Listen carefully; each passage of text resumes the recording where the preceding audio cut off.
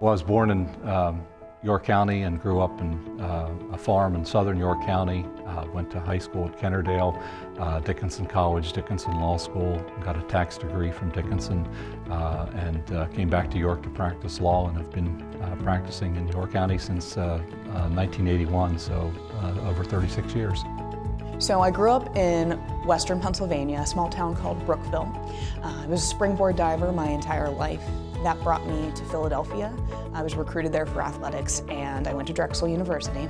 I studied business and graduated in 2010 with a business degree. I ended up going to law school and focused on business, and then joined Stock and Leader in 2013 and never looked back.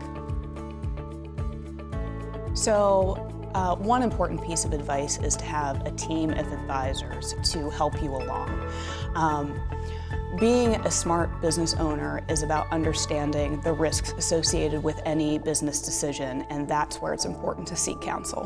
One of the most important things in any business transaction is, and some advice that a client gave me many years ago, is that whenever you're getting into a project, into a transaction, figure out how are you going to get out of it if things don't go well.